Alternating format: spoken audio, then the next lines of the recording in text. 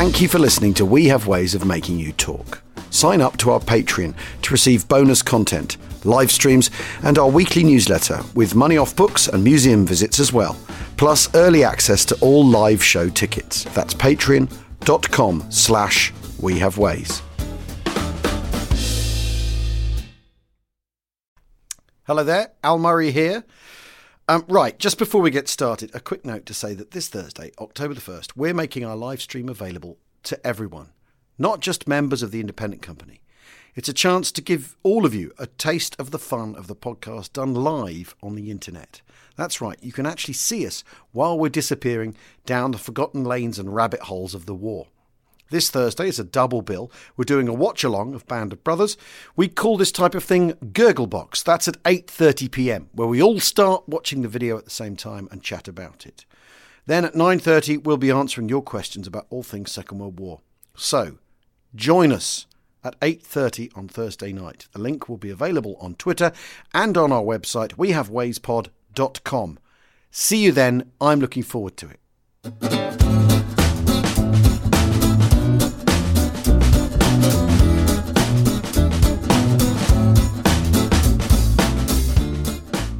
Achtung, Achtung. Welcome to We Have Ways of Making You Talk with me, Al Murray, and James Holland. And we are delighted, aren't we, James? This is we are. This is fantastic. Are properly thrilled. Properly thrilled, actually, to be joined today for this edition of the podcast by Robert Harris. Now, those of you who are fans of counterfactual Second World War head scratching, which many of our listeners are, we know that perfectly well from our emails and from our Twitter feed. I've doubtless run into Robert's work over the years, and the level of exhaustive and plainly exhausting research that goes into your books, Robert.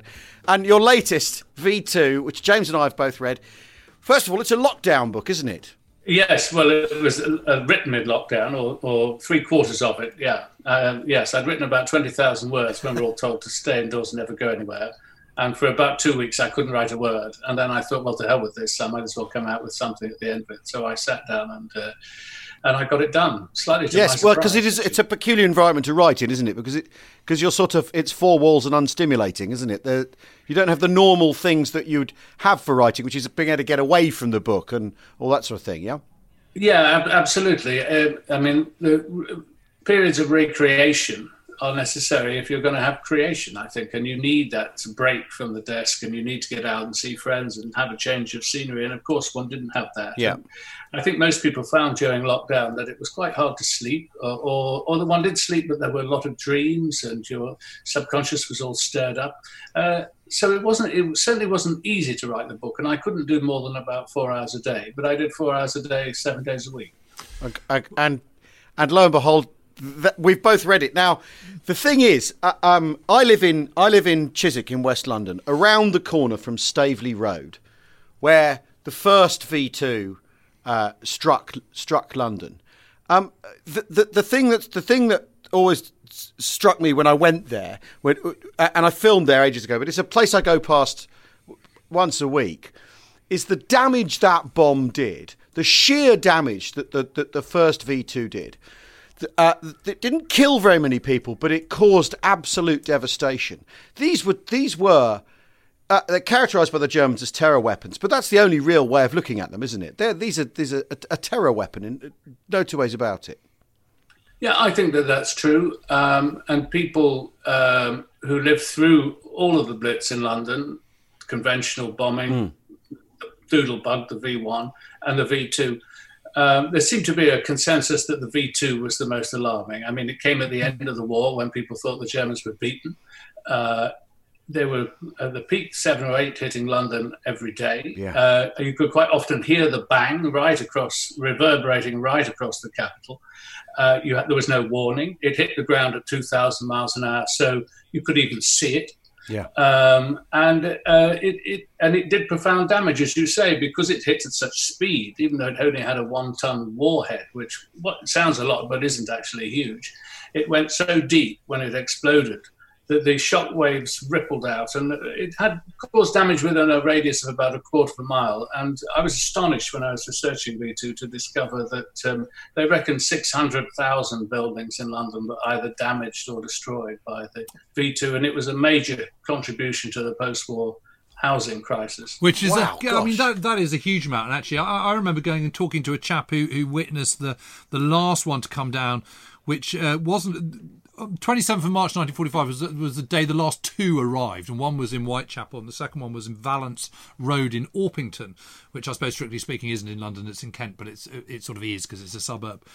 And that was the last civilian to be killed as well. It was a 34-year-old lady who was killed in that attack. And you know, we were standing on the street that had been rebuilt, and he produced all these photographs of what it had looked like, on the following day, at the end of March 1945. And, you know, I mean, it was just absolutely unbelievable. I mean, it sort of looked like Beirut. I mean, it was just absolutely astonishing how much violence there was. I mean, Robert, I thought one of the things that that really kind of got me when I was reading it was this, when you've got Kay at the beginning and and she experiences the V2 kind of firsthand, that kind of sort of sucking out of the atmosphere of the kind of oxygen around her before it came. I thought that was incredibly vivid. Yeah, I know. It's one of the things that really struck me reading eyewitness accounts. As a woman eyewitness to another strike that's in the novel, where Woolworths was hit at New Cross in Deptford, and a woman who was carrying her baby up the street, she said suddenly as if all the air had been sucked away. And there does seem to have been this momentary kind of, like all the sea had gone suddenly before a tsunami. You know, the air suddenly went, and this was because of the speed at which it was coming down. And then, if you were under a V2, you wouldn't hear anything; you'd just feel that. But depending on where you stood, there would be a sonic boom as the thing broke the sound barrier coming in. There'd be the crash of the explosion, and then the very last thing you would hear is the onrushing express train noise of the actual rocket descending. I mean, it's a terrifying kind of futuristic war that's happening in 1944, and it's happening within living memory. That's the other thing that struck me, that one European nation was occupying another European nation and firing ballistic missiles at the capital of a third within living memory. It's an extraordinary thought. Yeah, isn't it? Yes. Yes, it's truly boggling, actually. And Robert, what I loved about the novel, though, is you've taken this attempt to locate where the rockets are from someone's memoir. It's based on a true story, isn't it? In effect. Yes, the book's genesis was 4 years ago. There was an obituary in the Times. I've reached this stage of life where the first thing I read in the newspapers is always the obituary. They're so much more interesting and comforting in a funny kind of way than the news pages. And there was an obituary in 2016 of a woman called Eileen Young's husband. Yeah. The obituary was published on a Monday. She died on the previous Friday at the age of 95. She'd been an officer in the Women's Auxiliary Air Force, or WAAF. She'd been one of those women involved in plotting incoming enemy aircraft. She was good at mathematics, and she was transferred to this tiny unit about a month after the V2 started hitting London.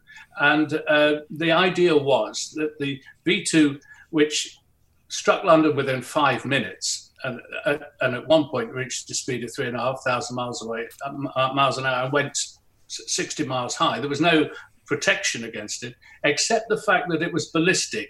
That is, that it was powered for the first minute, and then it flew like a stone flung from a catapult. And that describes a mathematically calculable arc.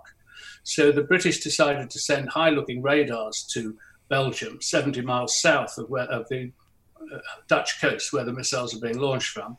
And they could briefly glimpse this supersonic missile and plot it on. They had cathode ray screens by that time. And then, of course, you'd have the point where it hit in southeast London. And with these two sets of coordinates, you could work back mathematically to the point where it had been launched in the woods around The Hague, invisible to Allied aircraft. And the idea was that if they could make that calculation in 6 minutes, they would then have time to scramble Spitfires with equipped with bombs to attack the launch sites, because the Germans took about 30 to 40 minutes to dismantle the launchers and get all the equipment and the men out of the way. That was the theory. That was in this Times obituary. And the moment I read that, the idea of these 8 women there were being sent to sit in a bank vault and do these calculations, being billeted on the local population. The Germans hadn't not long gone, and it was said there were still Germans in the area. There must certainly have been a lot of German sympathizers. So it was a sort of, and it was winter. That part of Europe was starving. And so I thought that this would just make a wonderful character, and that's how the novel started. It was to write about her, actually, chiefly. Well, I think actually one of the things you're really, really good at is getting that wartime atmosphere. And I remember reading Enigma as well, that sense of kind of sort of the drabness of the landscape, of that kind of sort of skeletal monochrome of kind of midwinter or sort of near midwinter anyway. You get that across very effectively. And I remember from Enigma it was kind of sort of, I don't know how long it was, but sort of 3 years worth of no paint anywhere and no fresh paint, and that sort of sense of everything just looking a bit drab and weird. And you, that atmosphere you got across, I thought, really, really well. Funny enough, I knew Eileen Younghusband because I got to meet her a number of times because she had a lot to do with Bentley Priory, which of course was the headquarters of RAF Fighter Command, and she was in the filter room, I think. In 1940, if I remember rightly, and obviously she wrote her memoir and stuff. But some years ago, after it was sold off by the MOD and by the RAF, they agreed that although it was sort of all going to be turned into kind of swanky houses and a new sort of residential kind of area, part of it would be a museum, and I got roped in to do all the text for that museum, and they were very, very keen that the WAF should be properly represented, and so they had these, they recreated the kind of the filter room in what had been the filter room, and also the sort of plotting tables and things. And she was one of the people that I talked to for that when I was doing all that work. And she, of course, all the grand openings and all that kind of stuff. She was there and everything, and she was absolutely lovely. She was. Yes, well, I wish I'd known her. I've only seen clips of her being interviewed, and I've read her books, One Woman's War. And she wrote another one, I think. And they are marvellously evocative. I should say that my character in the novel bears no resemblance to her. Not even the same job, because I thought that it would be more interesting to bring in RAF Medmenham, where the missiles were photographed. Yeah. I thought that would be quite an interesting character. So she differs from Eileen in both in her job and obviously in her character. But it's only, as far as I'm aware, only Eileen's ever written about the work of that unit. It's not in any of the official histories. There may be something buried in the bowels of the Public Record Office, but obviously when I was actually writing the book, that was closed, so I couldn't actually get to find out. There's very little has been written about it. That's interesting. Do you think she should have written about it? Is it one of these things that was so super secret that is why it's not turned up anywhere else? I don't know quite why it's only her testimony. I mean, she's clearly an honest woman, and you couldn't make it up, as they say. So she obviously did all this, and there was this unit. And there were definitely WAFs and people from Medmenham and all sorts who were sent over to Northwest Europe, and absolutely were in Belgium and Holland and so on in the latter half of the war. I mean, I've met other people that would do that, and I remember talking to Seb Cox. I don't know if you've ever come across him, Robert, but he's the head of the Air Historical Branch, and sort of, if you ever want to check anything about the RAF, he's your man. But I remember talking about him at great length about all this and about all the women that were kind of sort of, sent over as part of Second TAF and all this kind of stuff. So, so there definitely were people out there. There's no absolutely no debate about it at all. But this specific job, I mean, I'm with Al. I had no idea about it. And one of the things, of course, that made me want to write the book, reading the obituary, was that she said they were told, and I'm sure they were told, that at the end of their first shift, they had actually, the Spitfires had got over in time and had hit 2 of the German launchers. I don't know how many launchers the Germans had, probably only about 30. So it was a significant achievement. And but in all the research that I did, the German sources are pretty clear that the British never hit a single launcher in the whole course of the war. They caught occasionally one out on the back of a railway track, and they obviously disrupted the rail lines, but I don't think that the mission in that sense was a success. Oddly enough, that made the book more interesting to me rather than less, because the V2, though astonishingly impressive, and indeed obviously an embryo, the rocket that took men to the moon, was not a success. It was a huge waste of resources. And the idea that my two characters, the German rocket engineer, who half the book is about, and the WAF, that both of them, in a way, what they were doing, they missed one another, as it were. It made it a more haunting story, actually. Yeah. Al and I have talked about the Nazis and their kind of, and about prioritization. And one of my theories about the Second World War is that I think by and large, you can also always quibble about small things, but I think by and large, one of the things that the British and the Americans do spectacularly well is prioritize what resources they have. They put what they've got sort of pretty much in the right areas. As I say, you can argue the toss over the kind of sort of minor details on certain things, but by and large, they spend correctly and use their resources correctly. Whereas the Germans, who are so short of natural resources, constantly firing off down the wrong alley. They don't. And their reputation is for being efficient. Which is one of the great ironies, of course. And before the Second World War, they have this wonderful opportunity to build a really, really large U-boat fleet and train up their crews so that they're ready when they need to go to war. And they don't. They build a surface fleet, which makes absolutely no sense at all, because you can't service that surface fleet. They don't have any overseas possessions. And, if you're going to send out cruisers and battleships and what have you out into the Atlantic, you better make sure you've got a base from which you can resupply them. Otherwise, you're going to constantly have to go back through the Royal Navy blockade, which is superior to anything you're ever going to have. And so you're not going to win. So, it makes no sense whatsoever, apart from the fact that obviously from Hitler's point of view, there's not a huge amount of fun smashing a champagne bottle against a submarine when you can do it against the Bismarck. Hitler's somebody who likes big stuff, and it's that whole kind of sort of big dick syndrome, isn't it? But on a sort of really warped, sort of weird level.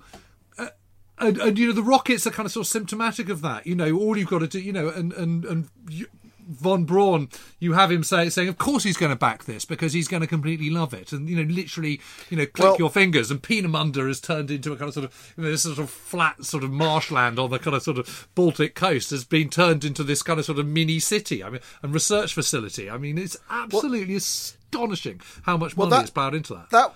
That was something I was going to ask you actually, Robert, because von Braun features in the book. Do you think that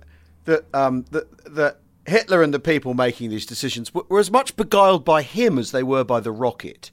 Because it seems in lots of ways he's like the rocket.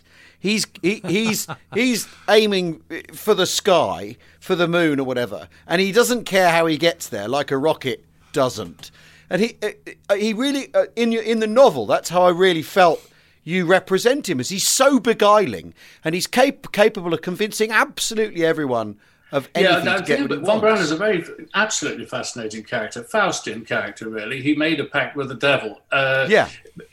He was clearly very attractive, very charismatic, very brilliant, almost the archetypal Aryan Superman in a way.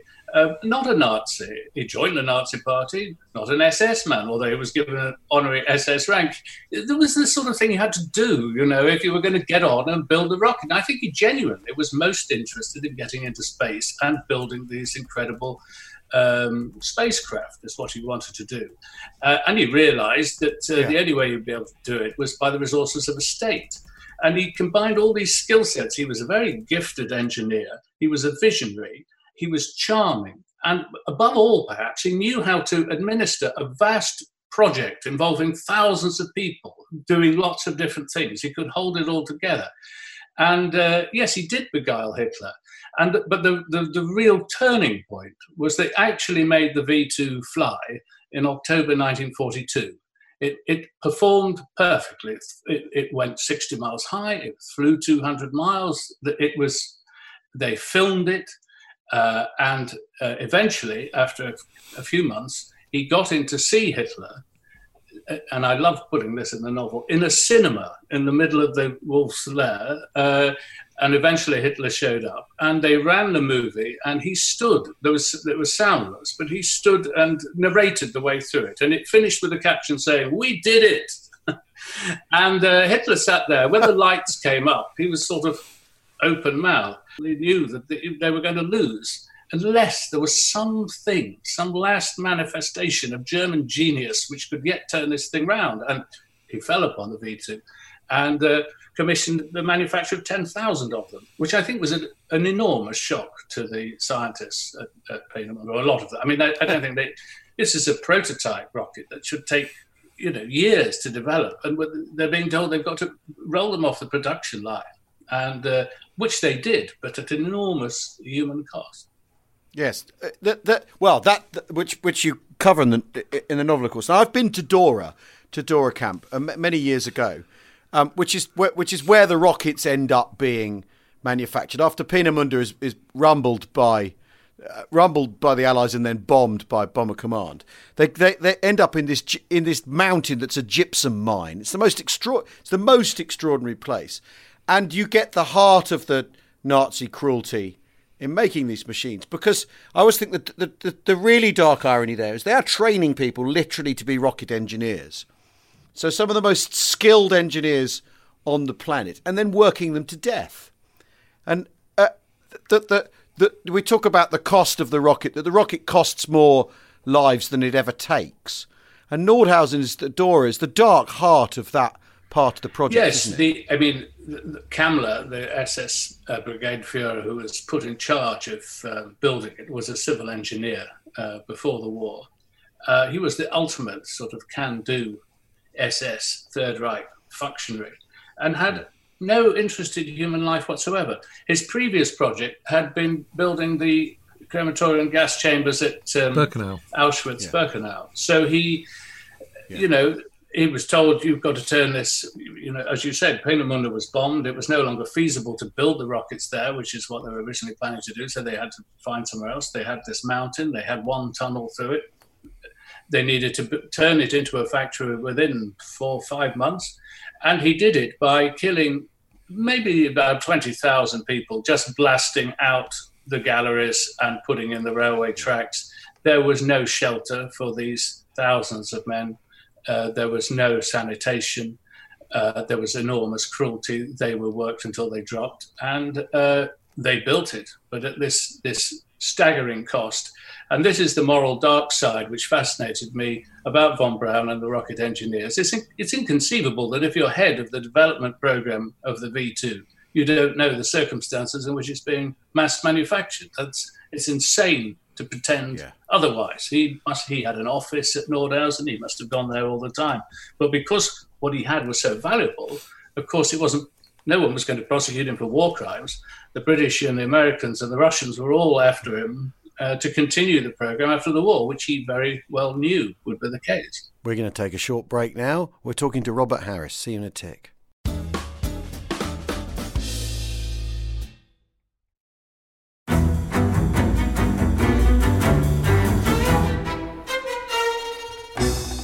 I'm Anthony Scaramucci, former White House Director of Communications and Wall Street financier. And I'm Katty Kay, US Special Correspondent for BBC Studios. I've been covering American politics for almost 3 decades. Welcome to The Rest is Politics US, brought to you by Goalhanger.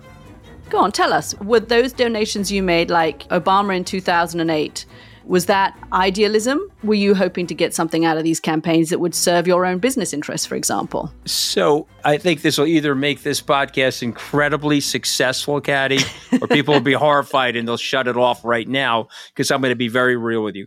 The Obama donation, I had gone to law school with President Obama.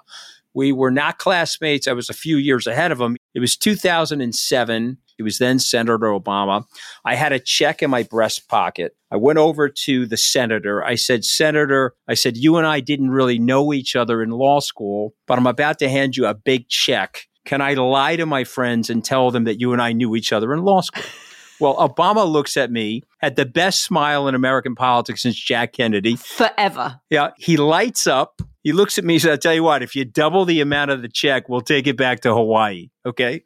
And I looked at him. I said, you're done. I had another check in my pocket. I ripped it up. I doubled the amount of the check. And I'm going to tell you right now, I've been to more White House Christmas parties during the Obama administration than the Trump administration. In this pivotal year for the United States, democracy, and world affairs, Britain's biggest podcast, The Rest is Politics, is launching stateside. Uncovering secrets from inside the Biden and Trump inner circles and how they shape the world's most important economy, but also the global economy too. New episodes are released every Friday morning. Just search The Rest is Politics US wherever you get your podcasts.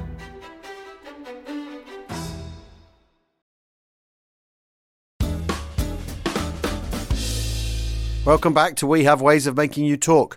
We're talking to Robert Harris about his new book, V2, and a lot else besides. Kamler is a fascinating character because he's so sort of shadowy, mysterious. There's only one known photograph of him in uniform, and he's another of those people around which conspiracy theories tend to kind of sort of attract like a magnet. And did he die near the Skoda works somewhere in what would have been Czechoslovakia?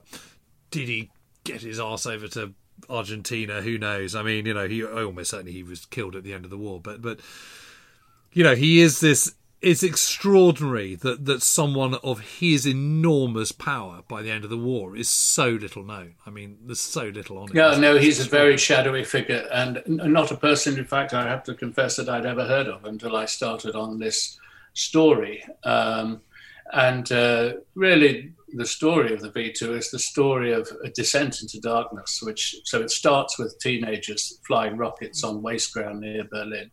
Moves then to the munitions proving ground, Kammersdorf near Berlin. Then they get the base at Peenemünde. And then gradually the SS begin to take it over. The slave labour starts to appear at Peenemünde to build the factories there. And then when the RAF attacked Peenemünde, as so often happened, it was the slave labourers who couldn't get out of the barracks who suffered the brunt of the casualties. And then they needed a place to test the missile, and so they go to an SS facility in Poland. Then, by the time the thing is operational, Himmler has complete control over the whole thing, and von Braun has spent 2 weeks in a Gestapo cell because they quite rightly had begun to rumble the fact that he didn't think this was much of a weapon either. he was already thinking about about the flat in Manhattan and how he could get this technology across to the Americans. This is a $5 billion project. It was cost, I think, actually slightly more in real terms than the Manhattan project did. It's a huge chunk of German military production. It was like a sabotage of German war economy in the end. And actually, at the time, in 1942, they decide not to go with the atomic project. I mean, there are atomic scientists there. There's the Kaiser Wilhelm Institute, and then there is a kind of sort of more Nazified, separate kind of faction of scientists who are working on the atomic bomb, and they quite rightly recognise that it's never going to be done, and they're too far away from doing it, so they give it a kind of sort of very soft backing, crack on and keep seeing where you can get, but this isn't our big backing. What our big backing is going to be is, this other stuff, and it's amazing, really, that again, this is my point about kind of prioritization. Time and again, you just see the Germans kind of sort of missing. Not seeing what is in front of their noses, and they're sort of thinking, vengeance weapons, rockets, something that can go into space. Clearly that is going to kind of wow the rest of the world so much that everyone else is going to sort of fall at our feet, and we're going to turn the tide of the war. But without any kind of sort of properly kind of thinking it through. It's a very German thing as well, isn't it? This engineering. I mean, they worked at the Borsig locomotive plant. They worked at Mercedes-Benz. It was big engines. It was fuel and all of that. Yes. And the theoretical Einstein science of nuclear fusion was something that wouldn't have been seen as alien. I mean, and Hitler was obsessed with cars and engines and so on. Yes, so right. It was it's funny how these weapon systems. I mean, I would love to write a non-fiction book which just looked at Bletchley Park, Peenemünde, and Los Alamos, these three crucibles of the modern world, where you get these enormous leaps in technology, rockets, computers, nuclear power, and each of them, it's thousands of scientists and experts pushed together, resources no object, and with a state pressure to win a war. And the modern world is made in these three places, it seems to me. Well, and also, Well, but you that's could a also, great idea. but you could also see, and I think James and I talk about on this podcast a lot, is that the technologies, even down to uniforms, and what they're made of and how they're made, how they reflect the cultures they represent. So you could do that again. So like you said, the Germans are interested in engineering. The British, you could characterise a lot of British war effort like, how do we puzzle our way out of this without having to commit any actual people? What trick can we use to avoid spilling our own blood? And the Americans are like, blank check to blow the thing up, bang for your buck as your three paradigms of the approaches to the war. And you could almost see those on the three right there, can't Absolutely. you? The Germans getting hung up on engineering, the British, and especially as the British thing, Bletchley Park comes out in the Navy as well. Which we're always talking about this on the podcast, that the Navy's effort in the Second World War, the Royal Navy's effort in the Second World War, tends to get overlooked because it all kind of works. It's like trains that run on time. No one complains about trains that run on time, and the Navy delivers what it's asked to do right from the start and creates this intelligence network. The genesis of the whole code breaking comes from there, and then in the US. It's big. I mean, in a way, the atom bomb is a sort of New Deal solution to the war, isn't it? It's a Rooseveltian solution. You spend a load of money, you get the best people in, and you also deliver a thing vast, at the end of it. Space. I mean, you're not going to test the atom bomb on the North Yorkshire moors, are you? I mean, or Cornwall or somewhere. So and similarly with the Germans, they had the Baltic. They could fire the missile over 200 miles without hitting anybody. And you're so right about the Navy being overlooked. I mean, it's the Navy that really kept us in the war. And a book I wrote a few years ago about Munich. And the only service when Chamberlain met the service chiefs on the day of Hitler announced that he was about to mobilise. The Air Force wasn't ready, the Army wasn't ready, but the Navy was ready to go. I mean, it was the only one right throughout. Yeah. I mean, I've got to say, Al, I mean, I'm as you know, I'm very taken with your theory about, it's a sort of shared theory, really. This idea that you can, natural characteristics do come into it. I mean, it's really interesting also, when you go back to, I mean, when I was doing all that work on the dams raid, and I was looking at the German dams, and these engineers that made them, they were absolutely household names. I mean, they were incredibly famous in Germany, and there was now I've forgotten his name, but the guy who straightened the Rhine. I mean, in the sort of early 19th century. I mean, what an amazing kind of proposition that was at that stage of kind of sort of Prussian existence, then German. And the dams, the Ada Dam and the Murnau Dam, they're all built on sort of, just before the First World War, and the Kaiser came to visit, and it's kind of front page news in all the papers, and the way they described it was also. It was very martial. It's like, we are going to conquer nature. We are taking nature to task, and we're going to show who's the master and all this kind of stuff. So, Hitler would have grown up as well, kind of with all these people, these amazing engineers and these incredible achievements at the time that they were achieved. They were created. Absolutely at the forefront of his mind. So in a way, it's no surprise, I think, that and also because they're so resource poor in Germany, they've got to sort of get round that, and because they don't have access to the world's oceans, a way to do that is by being brilliant at engineering and kind of sort of, eking out the most of your river system, and by creating huge dams so you can solve your water shortage, and so you can provide the water that you need for your industrial output in the Ruhr and blah, blah, blah.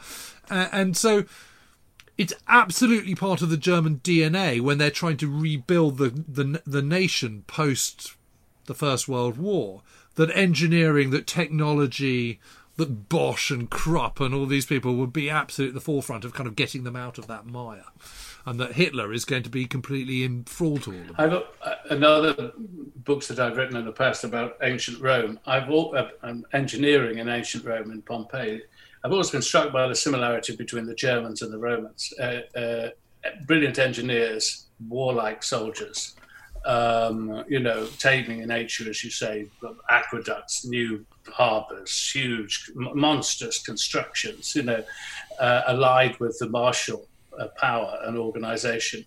And the links between the two, right down to the symbolism, obviously, of fascism and the salute and everything, is they really were the modern Romans. And as you say, the Peenemünde was a staggering facility. I mean, the giant test bays, the huge assembly rooms, the wind tunnel, which could reach 8 times the speed of sound. I mean, imagine that.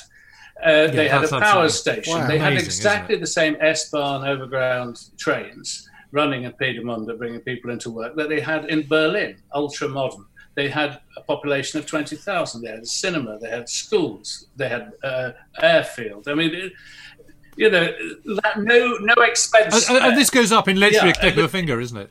Yeah, it was but like it's so something quick, out of James Bond. Bond, a secret rocket facility on the Baltic. I mean, it's like Thunderbirds or something. It's enormous. I mean, and always you feel with the British, it's a bit of paper and string and candle ends and Yes, and in a vicarage somewhere. Yeah.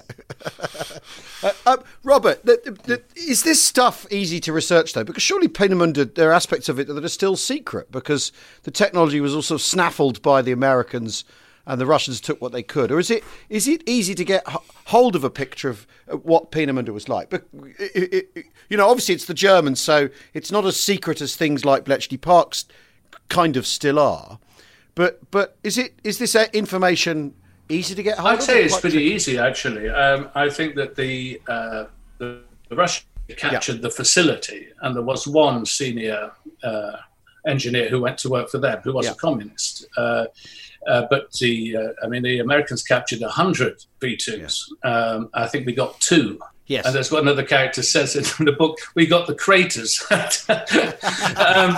And so I think the technology did become quite well known, and it obviously isn't classified now. It's primitive stuff. Well, oddly enough, what is hard to get hold of is actual testimony from the troops that fired the rockets. In fact, I know of only one book that collected about 16 interviews with the people who were stationed in The Hague and were actually firing these things. I don't know why that is. First of all, I suppose there weren't very many of them. Only in all, probably about 4,000 or 5,000 troops maximum. And then there was a savage war crime at the end of the war instigated by Kamler when the rocket troops were retreating. There was a massacre of civilians. But at any rate, whatever it is, there's no old Comrades Association, there's no memoirs, there's no kind of magazine, all those things that actually crept in later on, they've gone. And anyone firing those rockets would now be about 100. So I would think that their testimony is lost, actually. Well, maybe also that because the weapons were characterised as terror weapons and they lost the war, forming a regimental association under that banner might be quite difficult. It might not be a thing you want to admit to. It was an extraordinary, as you were saying earlier, James, for me, weather and adverse conditions and misery are the ideal components for a thriller. And when I went to Sheringham in beginning of November last year, it was hell. I mean, it was a holiday resort in winter. There was rain and wind coming in off the North Sea. You could hardly stand up, I thought, great. Oh, this is marvellous. I mean, to think of these Germans hiding out in the woods, firing ballistic missiles at London. Yeah. I thought I did feel that I'd found something that hadn't really been written about. There isn't much left in the war, that hasn't been written about. But actually, those guys, there's almost nothing. We had an interesting conversation the other day because we were talking to a chap called Andrew Ziminski. He's actually a stonemason. He's a lovely chap. And anyway, it turns out his father was a Pole. He was he was sort of drafted into the Wehrmacht, and had been on the V1s, helping to launch those. At La Coupole. At La Coupole. I know, it's Can you extraordinary, believe it? isn't it? I mean, and he ended up, he ended up working on the quarries in Scotland after the war. He kind of sort of joined the other side and ended up in Britain at the end of the war. And I think a lot of the guys who were in these regiments were Eastern Europeans, weren't they? Well, I don't know. There were certainly people who've been No, I think it was too secret. It was highly secret. They tended to be one of two types: either veterans from the Eastern Front who had some technical expertise were transferred into the rocket battalions, or they were raw recruits, very young. And you talk about the V1s. The thing that really wrong-footed the British was that they assumed that these things were going to be launched from some giant bunker in northern France. And it wasn't until quite late on that one of the women at RAF Medmenham doing photo reconnaissance happened to notice that there was a V2 standing erect, ready to launch on the foreshore, and there was no rail link. So, she sort of called the supervisor over and said, look, how are they getting? You realise they must be moving these things by road. And that must have been an alarming moment, because that was when they realised these things were mobile. They weren't going to be launched from some bunker you could capture or bomb. And they could be launched. When they got to Blizna, the British were allowed finally by the Red Army to look at the location. They found that the V2s, this giant 46-foot high, 12.5-ton rocket, was being launched from a platform 5 feet across. That was all it was. So you could just set this thing up anywhere, and you could. I mean, that is real part of the genius of the whole V2, actually, and what made it so terrifying. They couldn't be stopped. So, as we said earlier, right at the end of March 1945. They were still hitting central London and killing hundreds of people. Yeah, and a huge amount of resources going to trying to stop that, from home defences to fighter command to the crossbow, the whole Operation Crossbow, which involved a huge amount of kind of diversion of bomber command and Air Force resources. And the one thing that is always the case is that everyone will always defend their home territory. That's why all the Luftwaffe is in the Western Front, because that's where the greatest threat is from. You have to defend your home. That is why, Nazi Germany's got 15,000 anti-aircraft guns within Germany itself, and only kind of, 32 on the Normandy front in June 1944. Because you have to, politically, even if you're head of a totalitarian state, you've got to defend the homeland. You just have to. And so that is why, when the V2s come in, in a way, it does involve, although it doesn't, neither the V1s or V2s sort of kill any combat troops in the combat zone. It does involve a huge diversion of Allied resources to try and combat it. Well, and it's arguably one of the reasons for the Market Garden offensive as well. Is that's about getting into that part of Holland to stop it. Yeah. And it's a very good reason for when as you know, when the Market Garden looked like it was going to be a success, the Germans pulled out the rocket battalions from The Hague and moved further up the coast. And London was now out of range, so they could only. But they got the things, they wanted to fire them, so they fired them at Norfolk.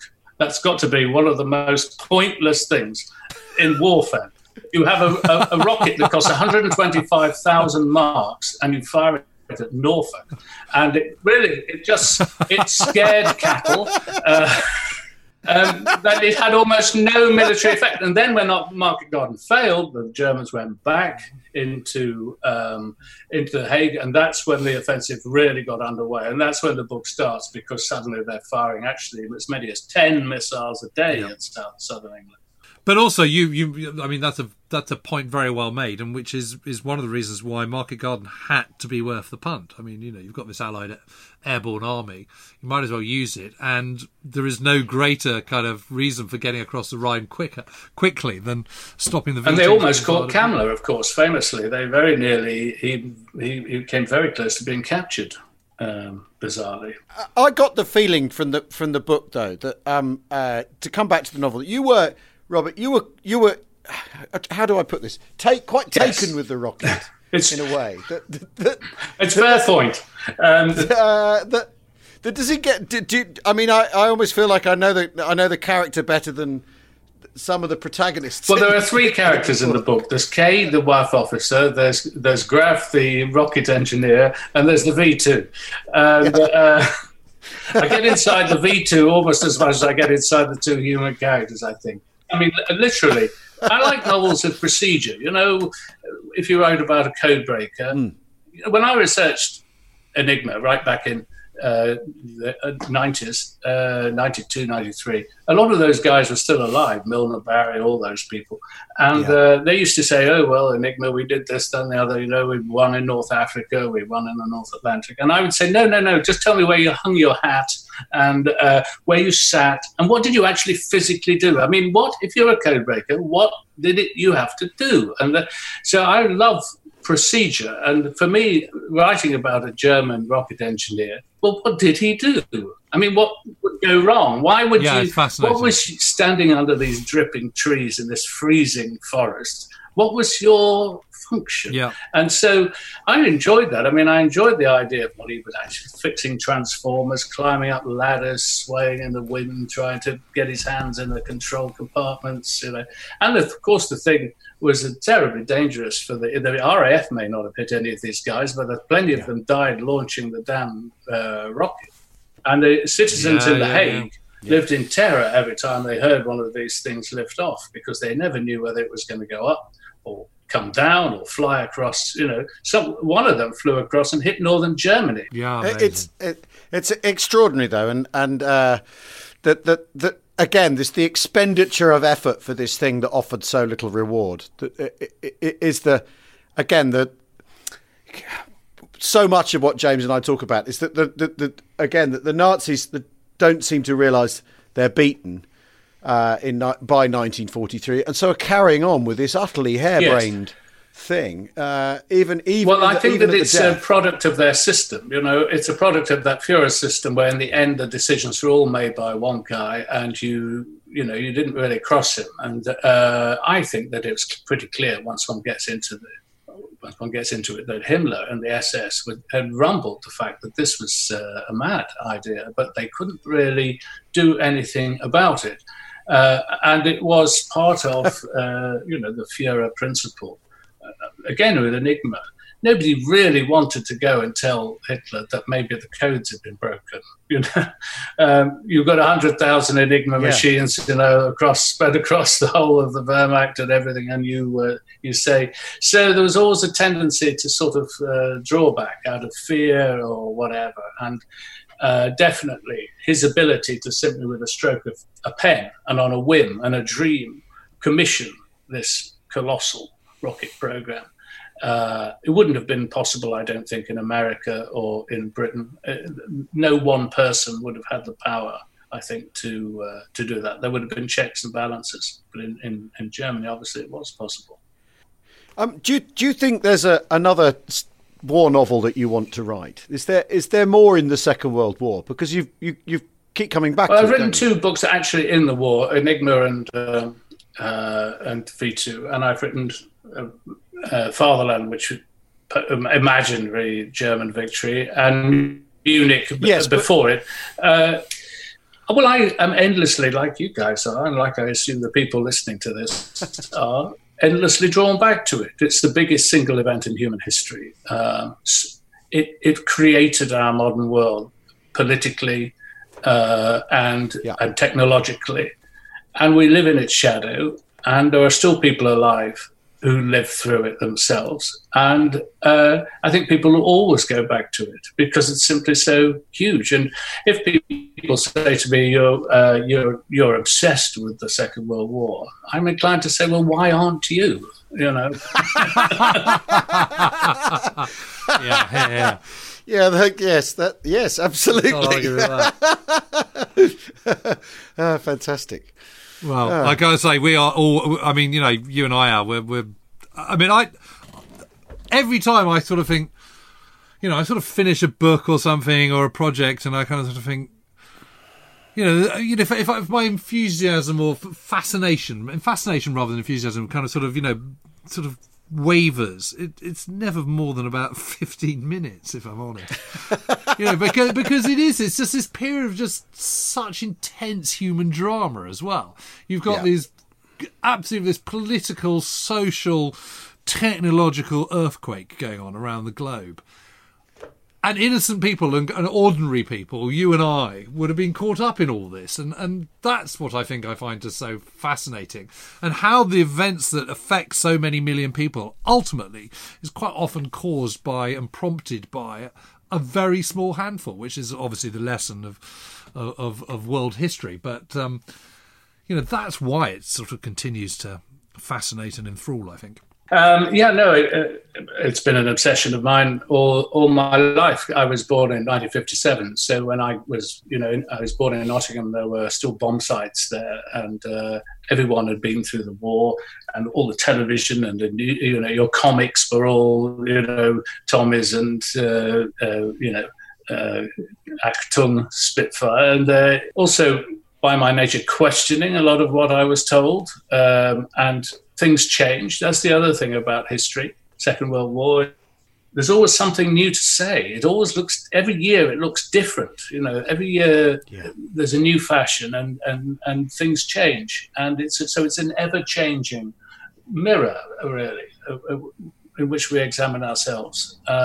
And you ask yourself, how would I have fared? I mean, so one of the things in this book was just a small thing. The pilots who flew those reconnaissance missions, pushing heights above Berlin with no heater and an air supply that if it failed, you'd be finished. And one of them describing being so high, he could see the curvature of the earth. He could see the Baltic. He could see the Alps. And below him was Berlin. I mean, and unarmed as well, doing this. I mean, could you do it? Would one be capable of doing such a thing? I think that's one of the things that the Second World War always poses to all of us. How would you have coped? And on the German side, if all your comrades had been involved in some massacre, would you be the one to not take part? Would you be the one to say, no, transfer me out of this? Or would you have gone along with it just because they were your mates and that was what you did and you were young? Again, that's why it's interesting to work on this, because it always asks questions of oneself, I think. Yeah. Well, Robert, thank you so much for talking to us. The V2 is out now. It's just been launched. I highly recommend it. It's literally, yes, with a countdown. They invented the countdown for the rocket. It was the first use in Fritz Lang's movie, Frau im Mond, and right. All Von Braun and all the people were involved in doing publicity stunt of building a rocket for that film, which is about 1930, I think. And so, yes, that was the first ever use of the countdown. And when they started building their amateur rockets, they kept it, and they handed it on, obviously, when they started building missiles in the United States. Extraordinary. Amazing. Well, thank you so much for talking to us. Thank you. Thanks for listening, everybody. See you soon. Cheerio. Cheerio.